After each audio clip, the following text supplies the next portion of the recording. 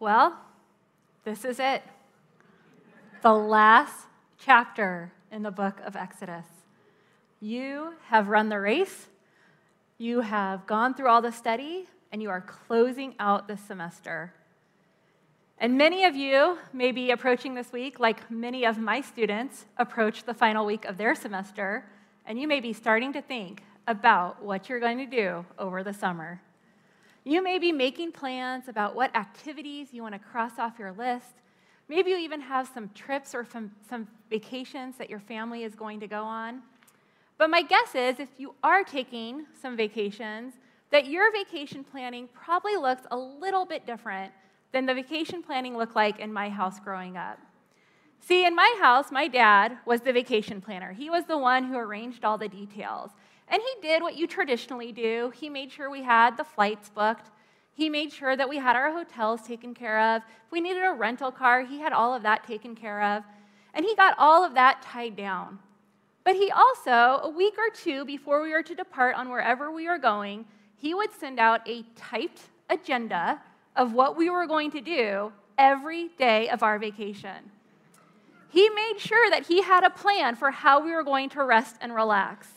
And not only did he go day by day through our time away, he went hour by hour of how we were going to spend our time. Now, some of you are thinking, wow, that sounds super overbearing. I don't want to do that on my vacation. But see, what you need to know is that my dad had a purpose in doing that. My dad was a man who lived his life very intentionally. And he knew that what mattered is not only that we got to where we were going, but that we made the most of the opportunity once we got there.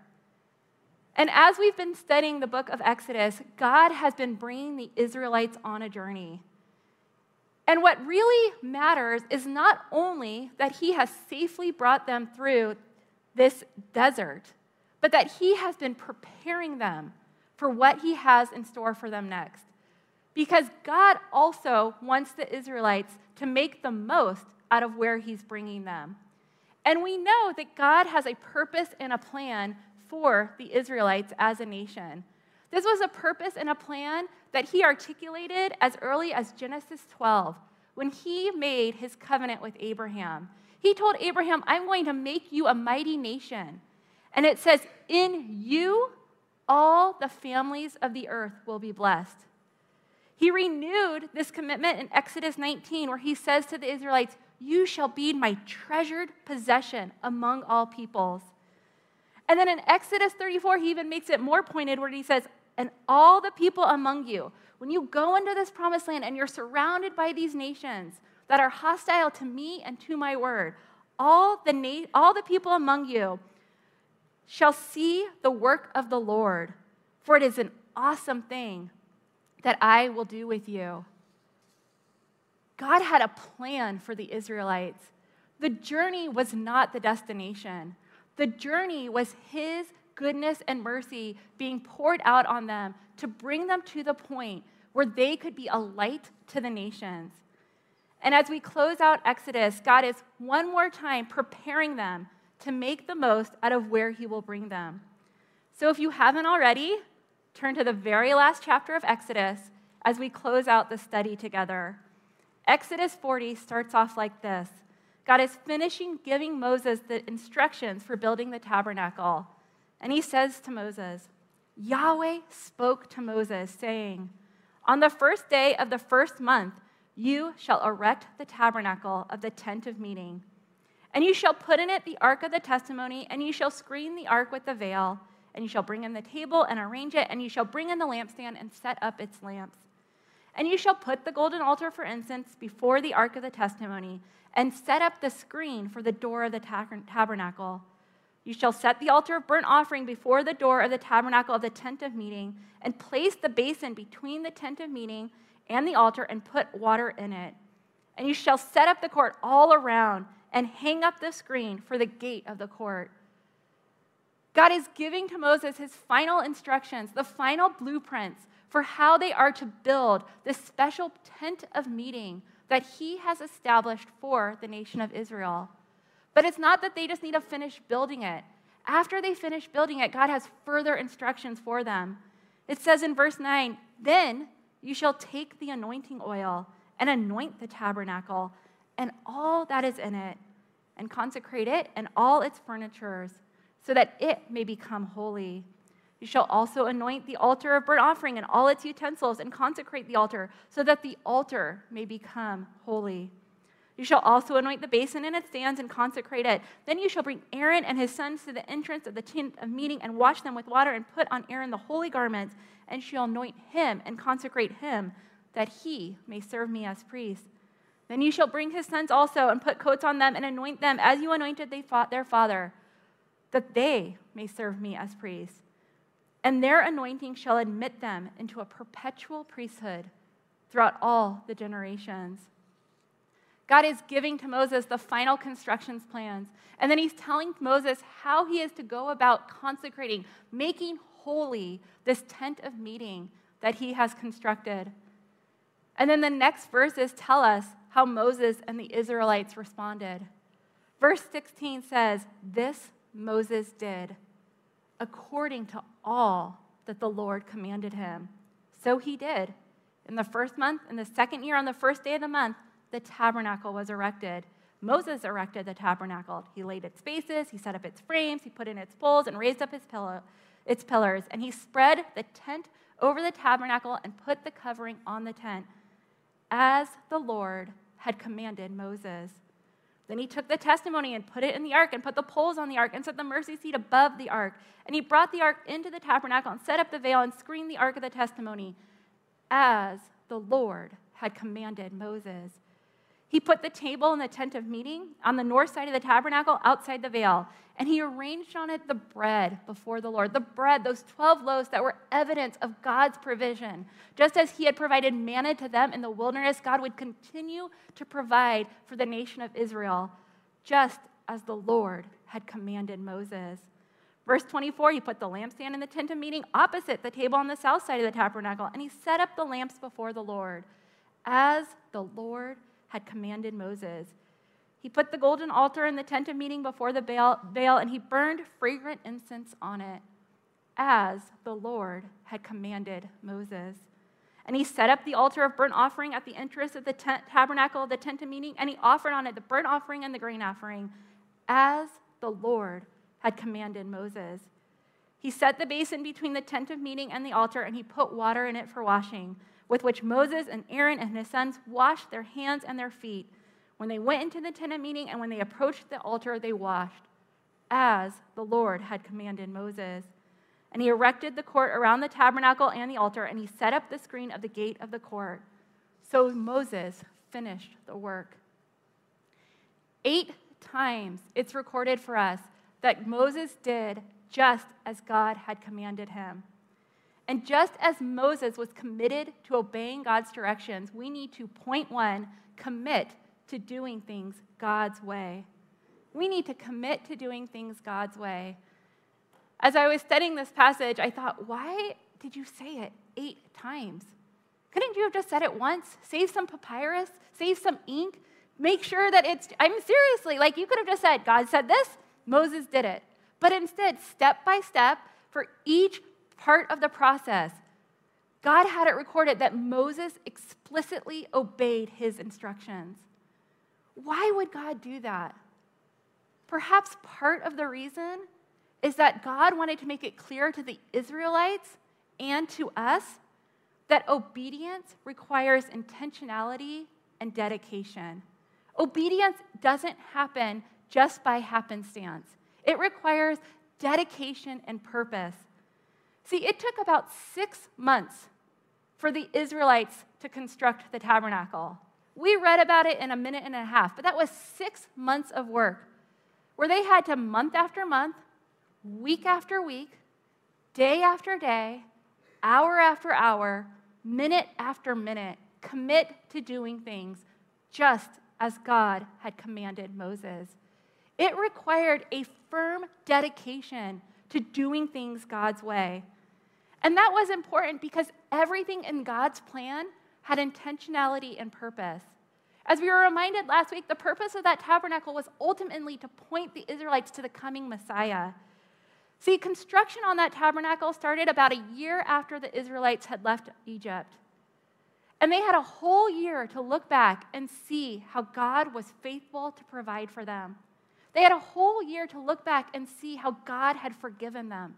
They had a whole year to look back and recall how God had been powerful and mighty and had done things that they could not anticipate. And as they get ready to construct this tabernacle, this place of meeting where God would dwell with them, they were reminded of all that God had done that previous year. Even the order in which they constructed that tabernacle had purpose. They started from the innermost parts of the tabernacle, and they went outward. They started with what was in the center, and they built, going outwards into the most outward aspects of that building. There was purpose in the design, in the building materials, and in the construction itself. The details mattered to God. And so the details needed to matter to Moses and the Israelites. And when we commit to doing things God's way, the details need to matter to us too. And sisters, I am afraid that sometimes it's really easy to say in our heads, to mentally say, well, of course I'm committed to doing things God's way. Of course I want to obey God in all that I am. Until we're faced with the circumstance where obedience is really difficult. Until we want to give just enough, but not anymore. Where we want to say, okay, I won't curse my enemy, but I'm not going to pray for them. When we say, okay, I'm willing to spend for the sake of the kingdom, but I'm not willing to be spent. I need my time of rest and relaxation. Where we're willing to give just enough, but no more, in order to do things God's way. As Kelly told us last week, I loved how she said it. She said, there needs to be nothing in our lives that we do not put under the feet of Jesus. As I tell my kids, and you may tell your kids, partial obedience is disobedience. If you're obeying your God in some things, but not all things, you're not really obeying our God.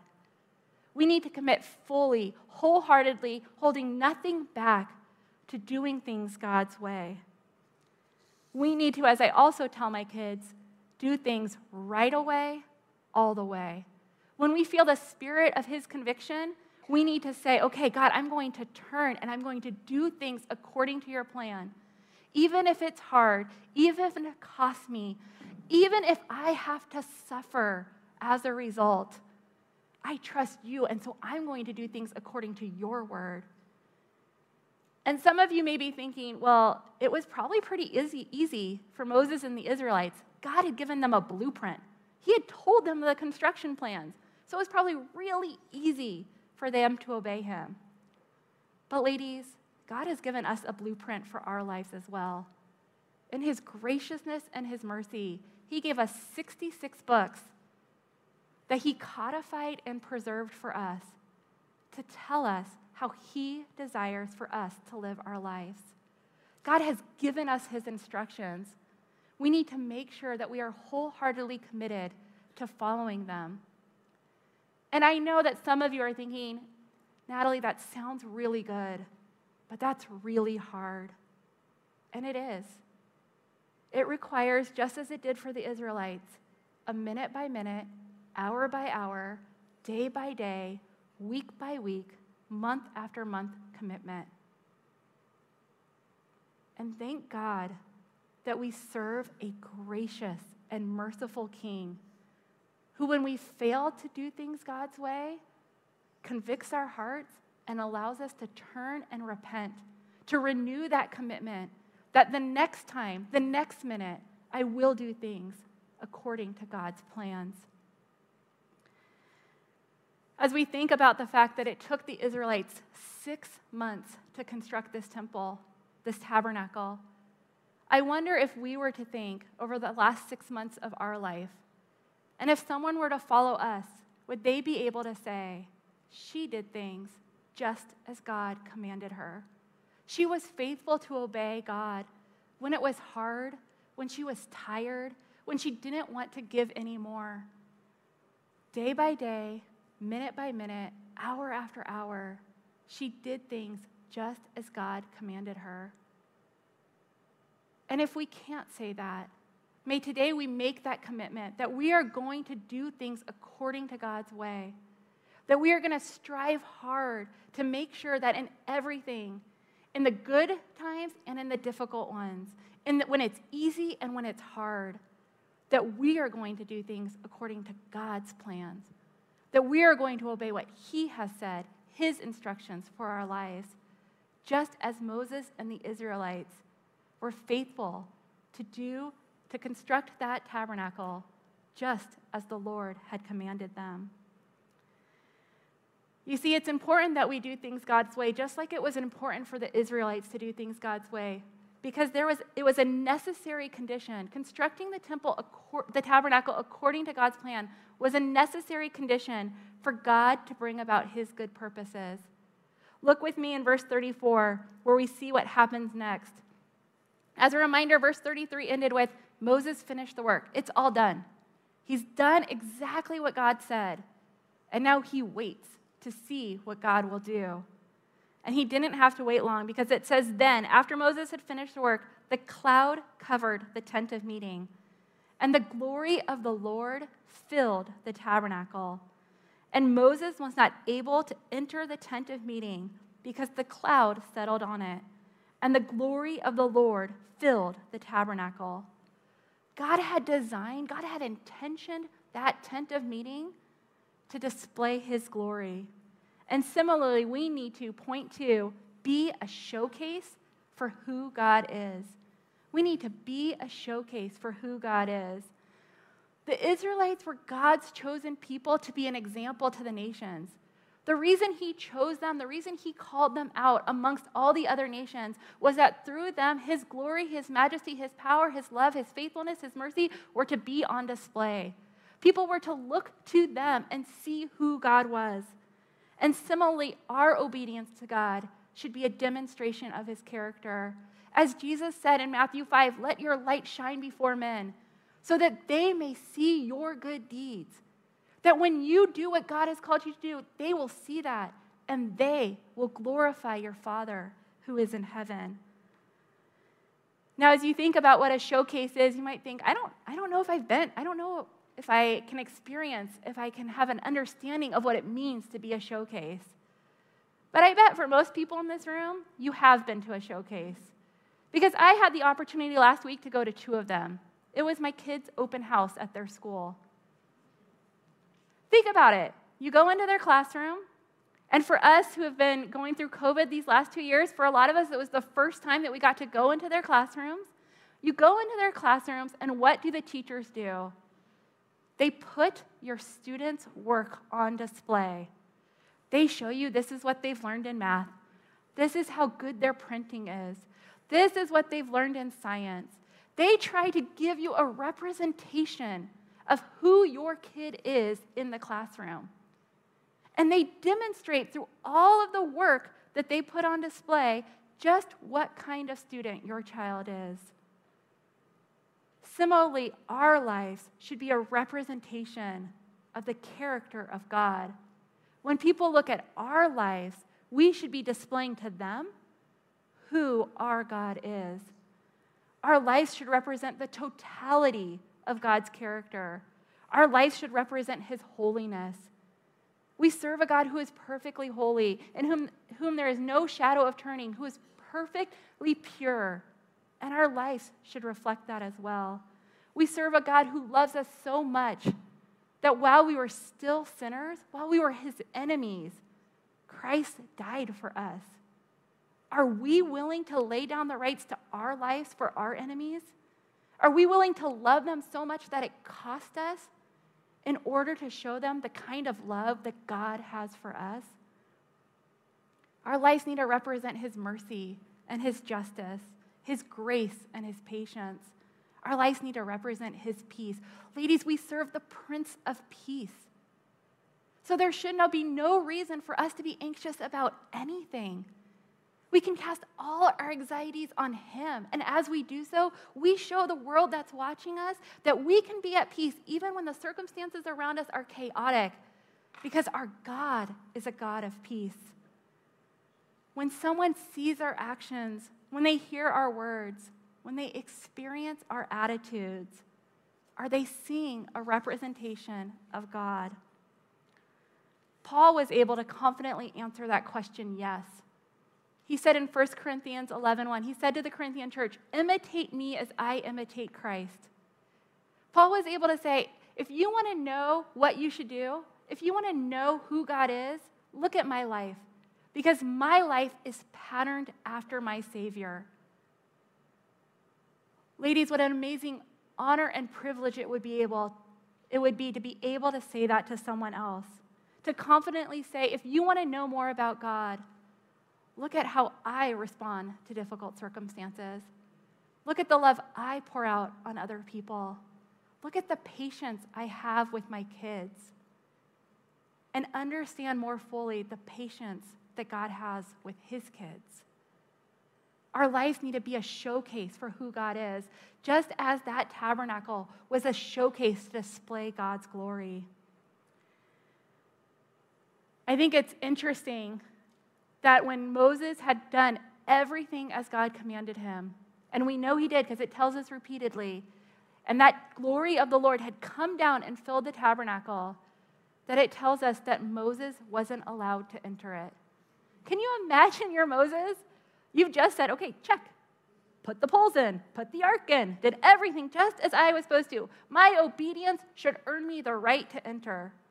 And God said, no, you're not able to enter the tabernacle because the atonement for your sins have not yet been paid.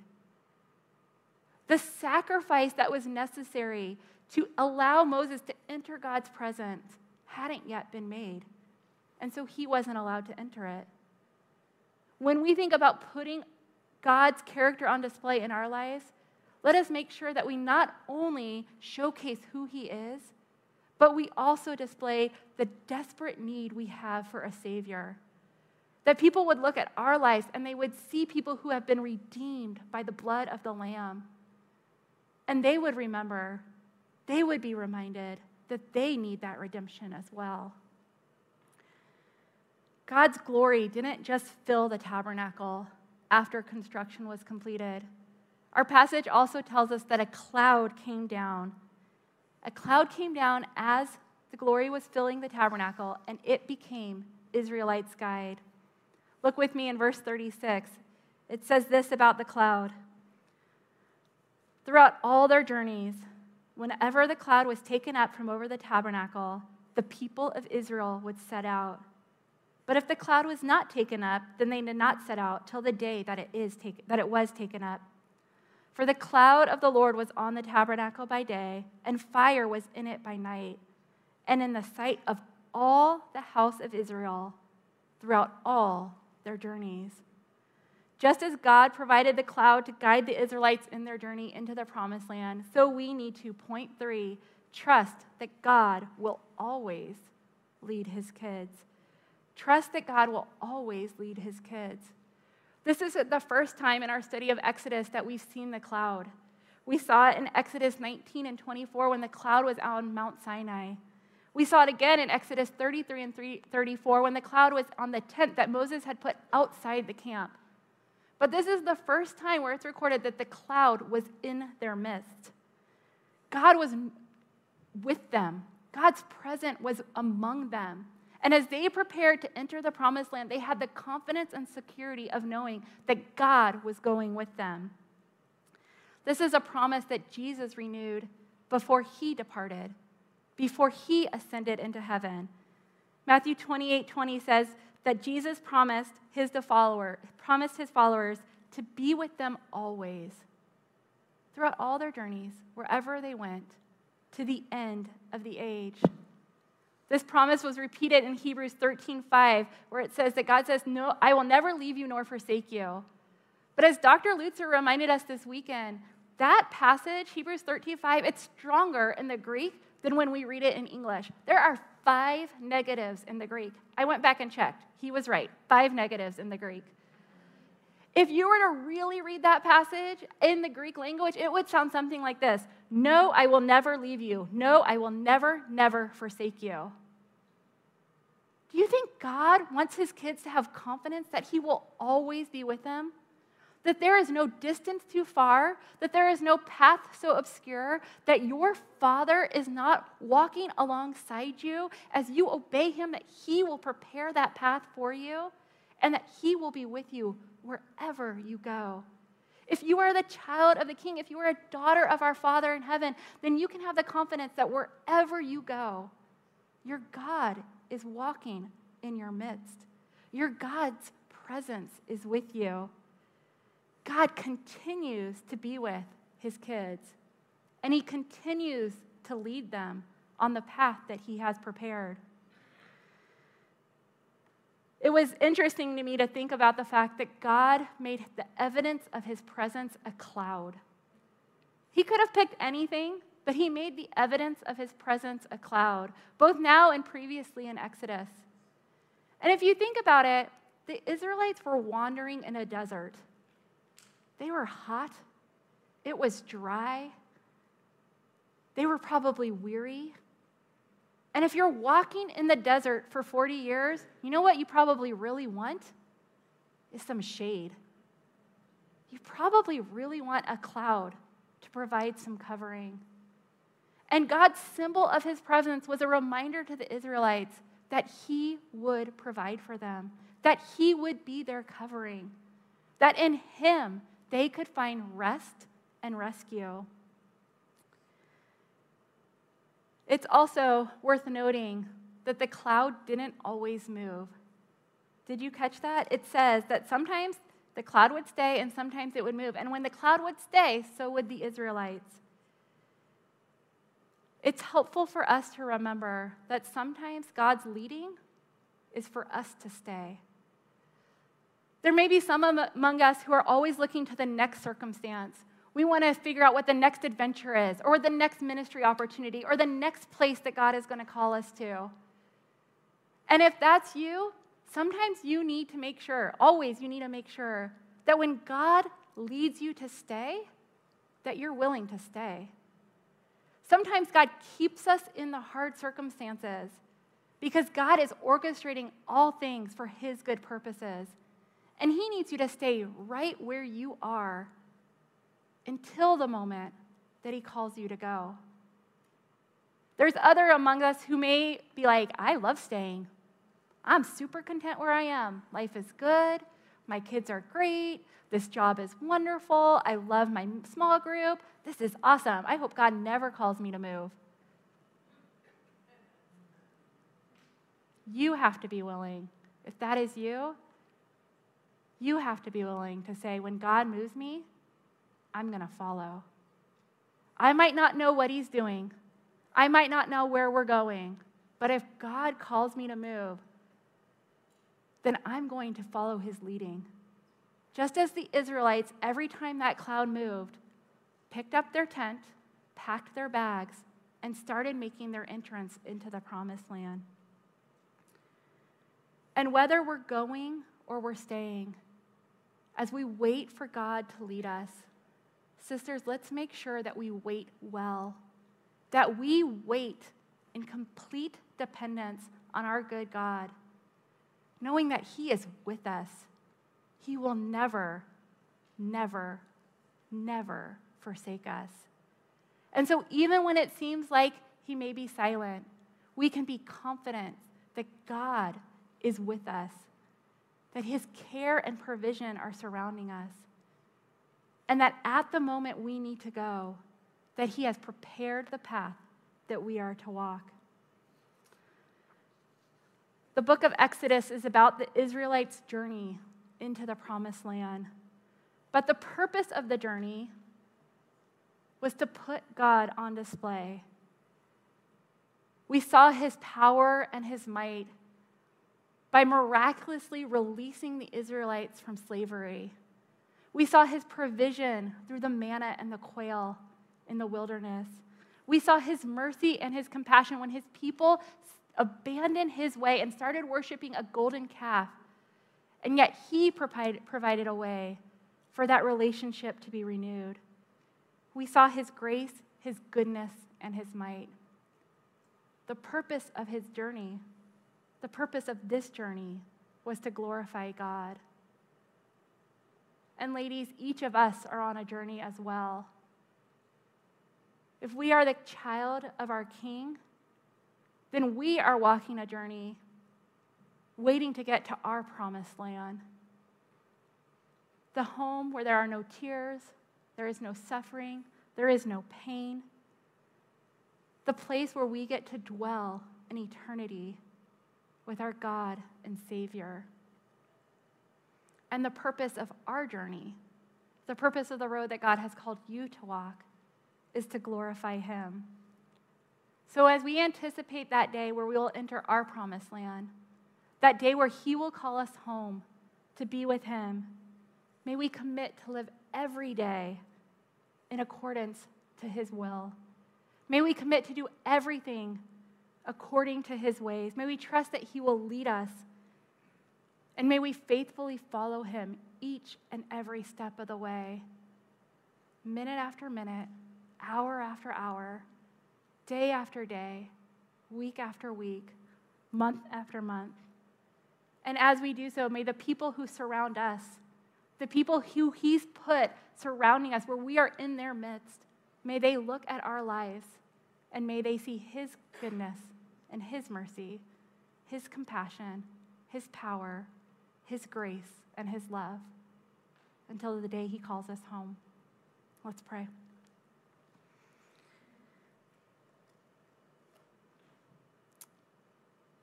Father, we thank you for this time that we've had to study the book of Exodus, to understand more about who you are as a result of the work that you did in the nation of Israel.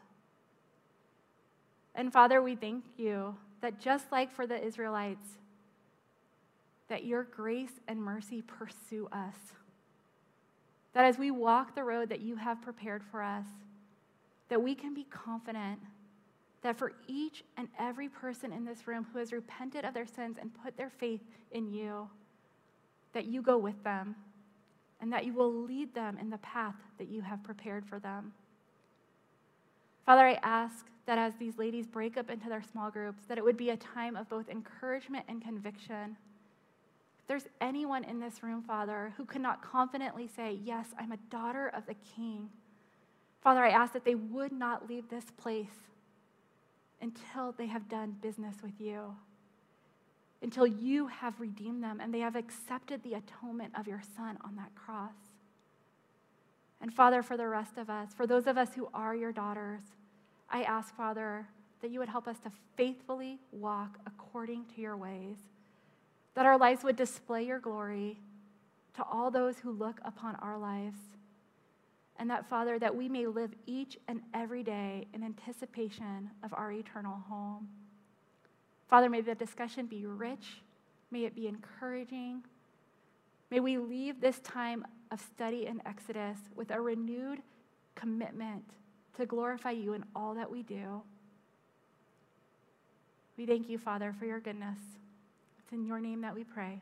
Amen. You are dismissed.